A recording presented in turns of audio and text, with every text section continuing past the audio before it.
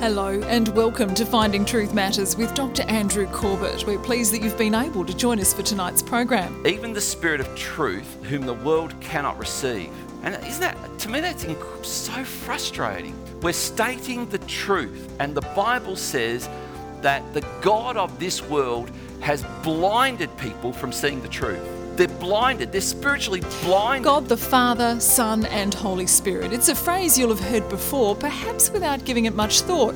The Father and the Son are not too difficult, but what of the Holy Spirit? What is the role of the Holy Spirit and what difference does he make in the everyday lives of believers? Good questions. Tonight, Dr. Corbett is continuing in a series on the Holy Spirit and answers those questions for us.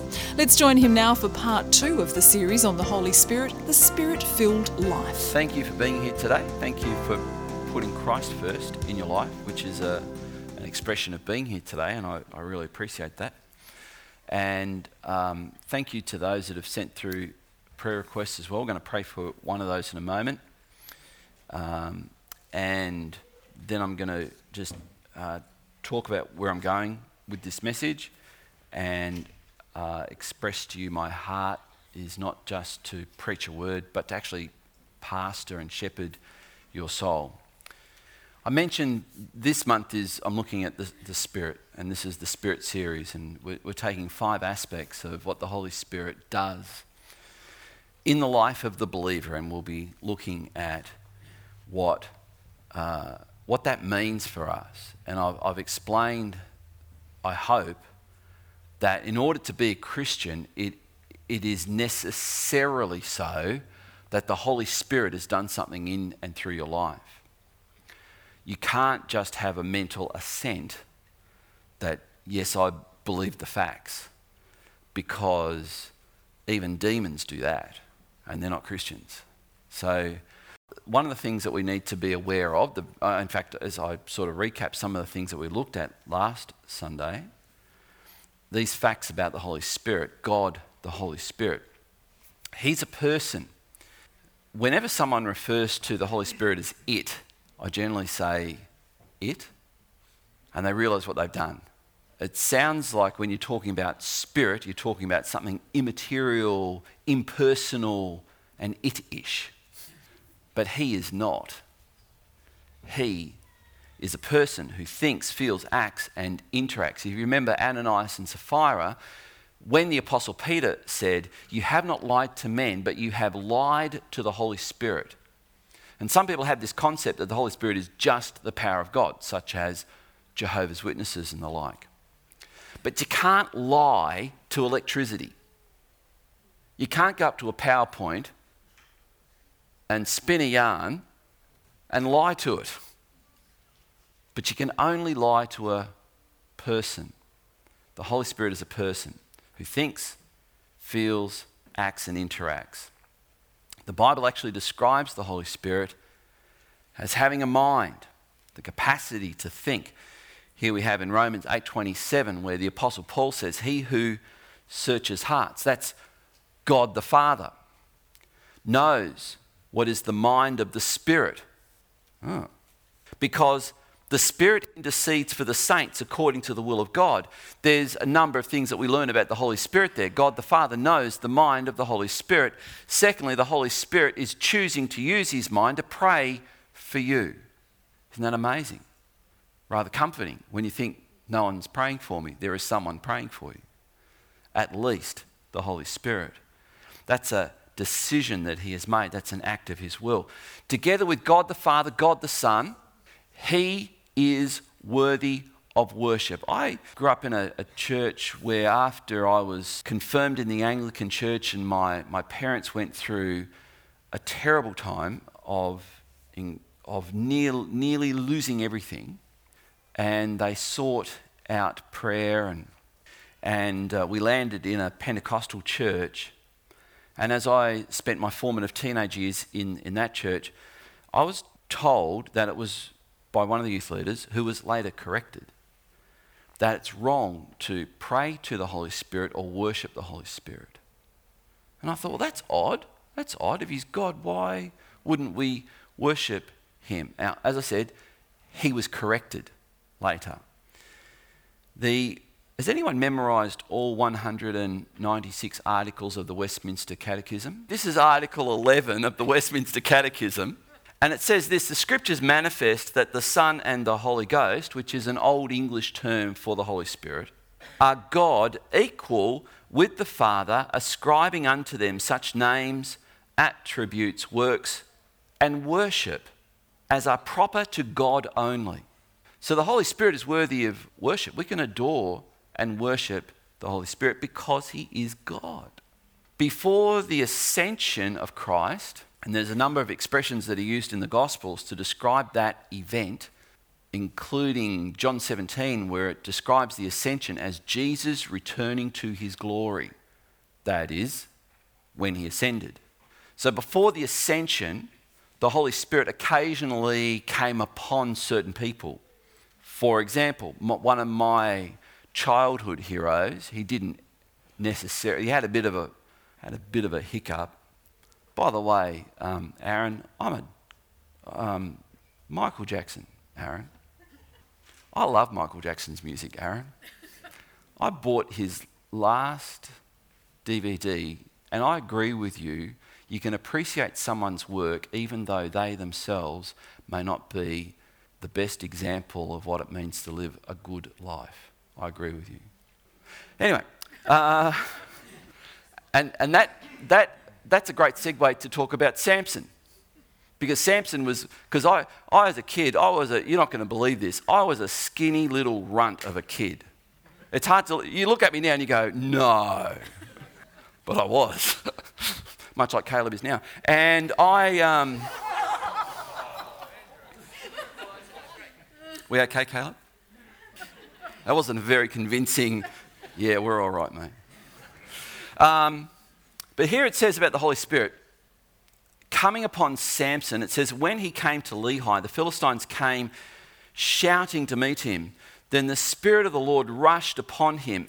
And this is kind of the bad bit about Samson. He had a weakness, and his weakness was sex. And so he was frequenting prostitutes, and one of them was Delilah. And she had tried to trick him as an agent of the Philistines, the enemies of Israel.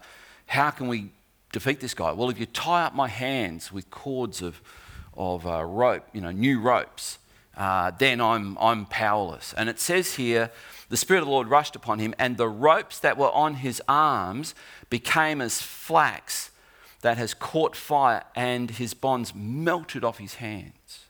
So that's what the Holy Spirit did. It came upon Samson, and then in his arrogance, he actually did not, the text says, he did not realize that the Holy Spirit departed from him. And that's when he was captured, and it was not a great end, but he redeemed his life right at the end, if you know the story in Judges, the book of Judges. So Jesus promised his disciples that the Holy Spirit, who was, note the word in single quotation marks, with them, would soon be in them after he ascended. And it's stated twice in the Gospel of John by Christ. Now this, it says here in John 7:39, now this he said about the Spirit, whom those who believed in him were to receive. For as yet the Spirit had not been given, because Jesus had not been glorified, was not yet glorified, which is another way of saying he had not yet ascended. So we see here that even though the Holy Spirit came upon certain people in the Old Testament, Samson, for example, even King Saul, it says the Holy Spirit came upon King Saul and he prophesied, and people said, is he now a prophet? And we see the prophets, the Holy Spirit came upon them, but it was for a time, it was for an occasion, and they may have even at times been filled with the Spirit to an extent, but it was a temporary thing under the old covenant. And so we see Jesus also saying to his disciples in John chapter 14 and verse 17, which I'll refer to in a moment as well, even the Spirit of truth, whom the world cannot receive. And isn't that, to me, that's so frustrating. We're stating the truth. And the Bible says that the God of this world has blinded people from seeing the truth. They're blinded. They're spiritually blinded. Jesus said the world cannot receive because it neither sees him or knows him. You know him, Jesus said, for he dwells, note these two words again, with you and will be in you. So even though we have these occasions in the Old Testament of the Holy Spirit coming upon people, he was there and he was gone.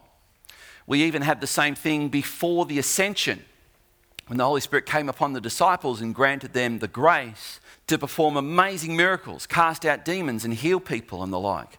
But it was only for a time. And this is where I think some people confuse the activity of the Holy Spirit as being just restricted to the first century, just for a time. But if you get this, Jesus is saying there's going to be a change. The Holy Spirit who came occasionally is going to not just be with you, he'll be in you. And the promise, Peter said on the day of Pentecost, is to you, your children, and to as many as God shall call. That takes the time barrier off it. So what does the Spirit-filled life look like? What happens when someone is Spirit-filled? The Spirit-filled life. Ephesians 5:18, speaking to believers who had experienced the transformation of the Holy Spirit in their life. The Apostle Paul says this, do not get drunk with wine, for that is debauchery, disgraceful. Christians should not be participating in that. But be filled with the Spirit. It sounds like a command. It sounds like what's called an imperative. It's something, this is what you should do, you must do. It requires, as I hope to show you, not, well, if God wants to do it, he'll just do it. It's not that. When Paul says, be filled with the Spirit, the response should be, okay, God, fill me. Holy Spirit, come into my life. I want to be filled afresh. And you might think, oh, I don't think that's good theology, Andrew. And I go, well, it is. So there. So, here's why. That was me just being funny. Here's why. In Acts chapter 2, we see the believers are filled with the Holy Spirit. In fact, I will argue next week as we talk about being baptised with the Spirit that not only were they filled, they were baptised. And I'll do a demonstration to show the difference. But then in Acts chapter 4, the same believers pray this, God, fill us afresh with your Spirit. Fill us again. Someone once said that the Spirit-filled believer's life is very leaky. We need to be constantly filled. So what does the activity of the Holy Spirit in the believer look like? I wonder how many of us appreciate the enormity of what I'm about to say, the magnitude of what I'm about to say, because we can become our Christianity can become so routine, so formulaic, so much do this, and this will happen. It's like, tick this box, tick this, done that, gone to church, tick the box, paid my tithes, done that, tick the box. And that's not Christianity. Christianity is meant to be a life of fellowship with the Holy Spirit, where you are filled with the Holy Spirit. And here's the word that I'm fearful is going to go, yeah, I know that word. Yeah, I've heard that before. Yeah. Tell me something I don't know. So I wish I could. I would just want us to go, okay, what are we missing here? The word is regeneration. It's specifically used once in the New Testament, but it is described in nearly every epistle of the New Testament, and it's described by Jesus to Nicodemus when he used that concept and he said, you must be what? Born again. That's what regeneration means. And the reason I haven't put born again is because born again sounds like a political label. You have people who say, well, I'm a born again Christian because I vote this way. Well, it's got nothing to do with how you vote. It might affect how you vote, think, what the decisions you make, but it's not your political identity. Regeneration.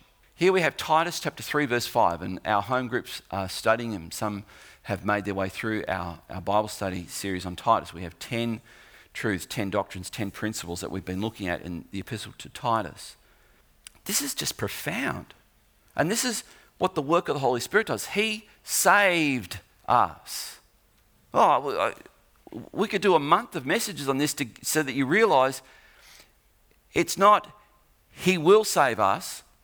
It's not even He is saving us. He saved us.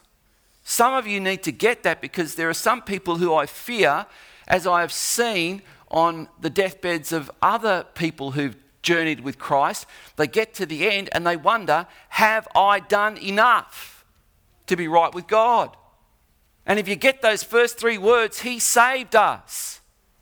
If you have given your life to Christ, the Holy Spirit has transformed your heart, ripped out that heart of stone spiritually, and given you a heart of what Ezekiel calls a heart of flesh, where you can hear, feel, and be sensitive to God now, because the Holy Spirit has done this inner transformation in you. You are, third word, saved. Saved. Rescued from eternal torment and condemnation, and brought into eternal peace and relationship and adoption with God. Let's just pronounce the benediction now, because this is what the Holy Spirit does in a person. Not because of works done by us in righteousness, but according to His own mercy, by the washing of regeneration and renewal of the Holy Spirit. So there's 2 things the Holy Spirit does in a believer. I'm concentrating right now on regeneration. That word, washing of regeneration. Ephesians chapter 2 verses 1 to 5 says, we who were dead in trespasses and sins have now been made alive in Christ. And it'd be easy for you to think the way the world thinks about death. Death, no heartbeat, no brain waves, no pulse, no breath, dead. But that's not the way the Bible uses the word dead. The Bible uses the word dead to mean separated from a life source.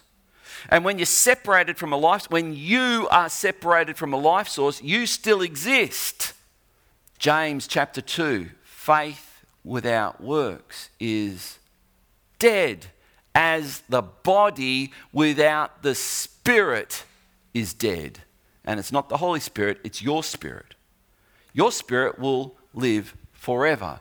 Question is, with whom and where? And unless the Holy Spirit has done something of that regeneration in your soul, you could be fooling yourself, kidding yourself. I'm a Christian because I said a little prayer up the front and I even signed a card.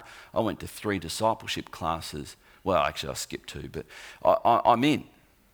And you could be kidding yourself. The second word that we see the Holy Spirit does there is that word renewal. The Holy Spirit does transform and make new. The Holy Spirit renews a person. You know when someone is saved. You know when the Holy Spirit's got a hold of someone. Their life begins to change. We don't even have to hardly tell them to change. We don't even have to hardly tell people you shouldn't do that. Reminds me of the nightclub owner who ran the sleaziest joint in town. And he came to church, not our church, but he came to a church. And people are murmuring, because he had a reputation.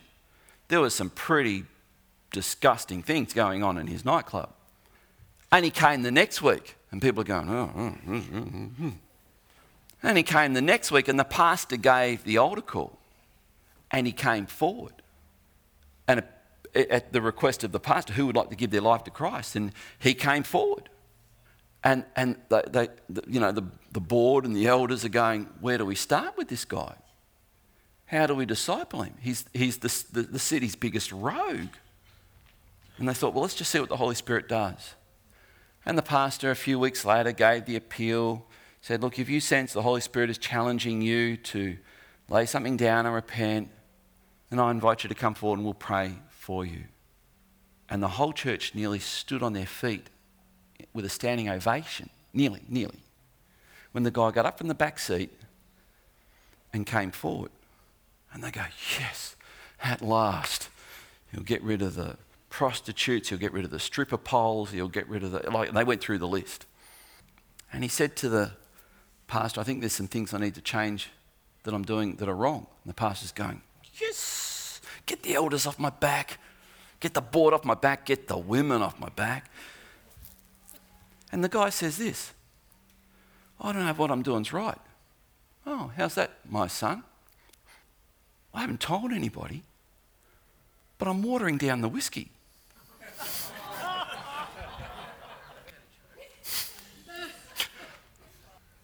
Therefore, if anyone is in Christ, come on, back in the room. If anyone is in Christ, he is a new creation. The old has gone away. Behold, the new has come. What happens when the Holy Spirit gets a hold of a person? They begin to think different, which means they begin to behave different. They begin to treat people differently. They begin to feel guilt where they never used to feel guilt. And it's not guilt, it's called what? Conviction. Do not be conformed, the scripture says, to this world, but be transformed by the renewal of your mind, made possible by the Holy Spirit, that by testing you may discern what is the will of God, what is good and acceptable and perfect. This is something the Holy Spirit does in us. He renews us, he transforms us. Our minds are changed. Our lives become conformed to the Word of God. We get a love for things we never had a love for. We begin to not like things that are not good for us. That's why you can tell someone whom the Holy Spirit's got a hold of, they love the church. They love being with brothers and sisters. They make it a priority. They don't let things overwhelm or override or surpass their priority. Being in God's house becomes a thing. What else does the Holy Spirit do in a person when a person is filled and walking in the Spirit-filled life? The Holy Spirit enables people to do what is natural, what is not naturally possible. What's the word for that? Supernatural. We hear supernatural and we think occult TV programs and things like that. But super simply means above natural. It's beyond natural. Things begin to happen that are beyond natural. And I think generally we end up calling those things coincidences. And as you heard me say when we came back from lockdown, and I mentioned how often it is that God answers our prayers, that it's so striking that God answers our prayers, that people have said, it wasn't answered a prayer, it was just a coincidence. And the whole point there is it's amazing. It's just incredibly amazing just how many coincidences the Christian experiences because they pray. And so truly, truly, I say to you, Jesus said, whoever believes in me will also do the works that I do. Well, that right there would be good enough.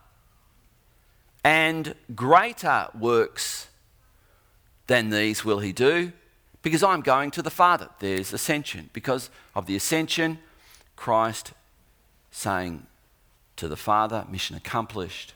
Now we can send the Holy Spirit. Believers in Christ will do greater works than Christ. And when you think about it, Jesus ministered in a geographic area 1/3 the size of Tasmania. Never travelled beyond that, apart from when he was a small child, went down to Egypt. He, as much as Norm mentioned, he got to speak to a few thousand people. But that was about it. And you might think, a few thousand is pretty good. Yeah, but you know, what's been done in his name since then is extraordinary. Absolutely extraordinary. Fulfilling what Jesus said. You can do, when you're a Spirit-filled person, God can use you to do what could not naturally happen. What else happens to the Spirit-filled person? Direction, guidance, leading. You know, after Jesus was baptized, the text says this, he was led by the Holy Spirit into the wilderness. Led by the Spirit, direction. When the Spirit of truth comes, Jesus said, He will guide you into all the truth, for he will not speak on his own authority, but whatever he hears, he will speak, and he will declare to you the things that are to come. John 16, verse 13. This is what happens to the Spirit-filled believer. I want to use a word that Scripture uses, consolation. This is what happens to the Spirit-filled believer, consolation. And it sounds very morbid. It sounds like a time of incredibly bitter grief when we need consolation. But consolation in the Bible, as many words are often taken by Jesus and the biblical writers, and they add another dimension of meaning to it. Like the word love, for example. And in this instance, let's have a look at what Jesus said. John 14, verses 16 and the start of verse 17. And I will ask the Father, and he will give you another helper. Now that word helper is translated in Luke chapter 2 as consolation. Paraklesis. It's from the word parakletos. And it can be translated helper.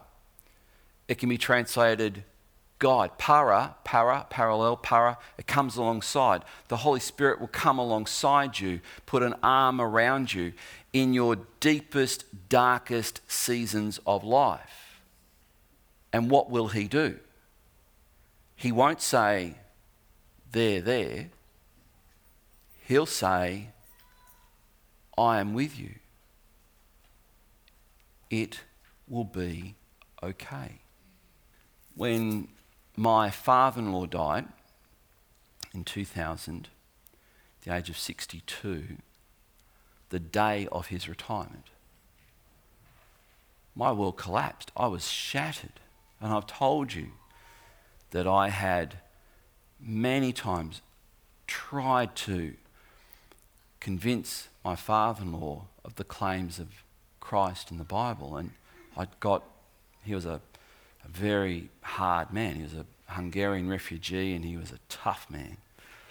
And then he died. And I thought, man, I've failed.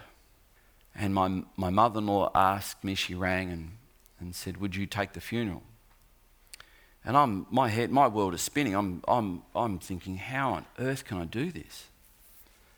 And I remember I was out in the garden just, I don't know if I was mowing or doing something, and I'm thinking, what do I say?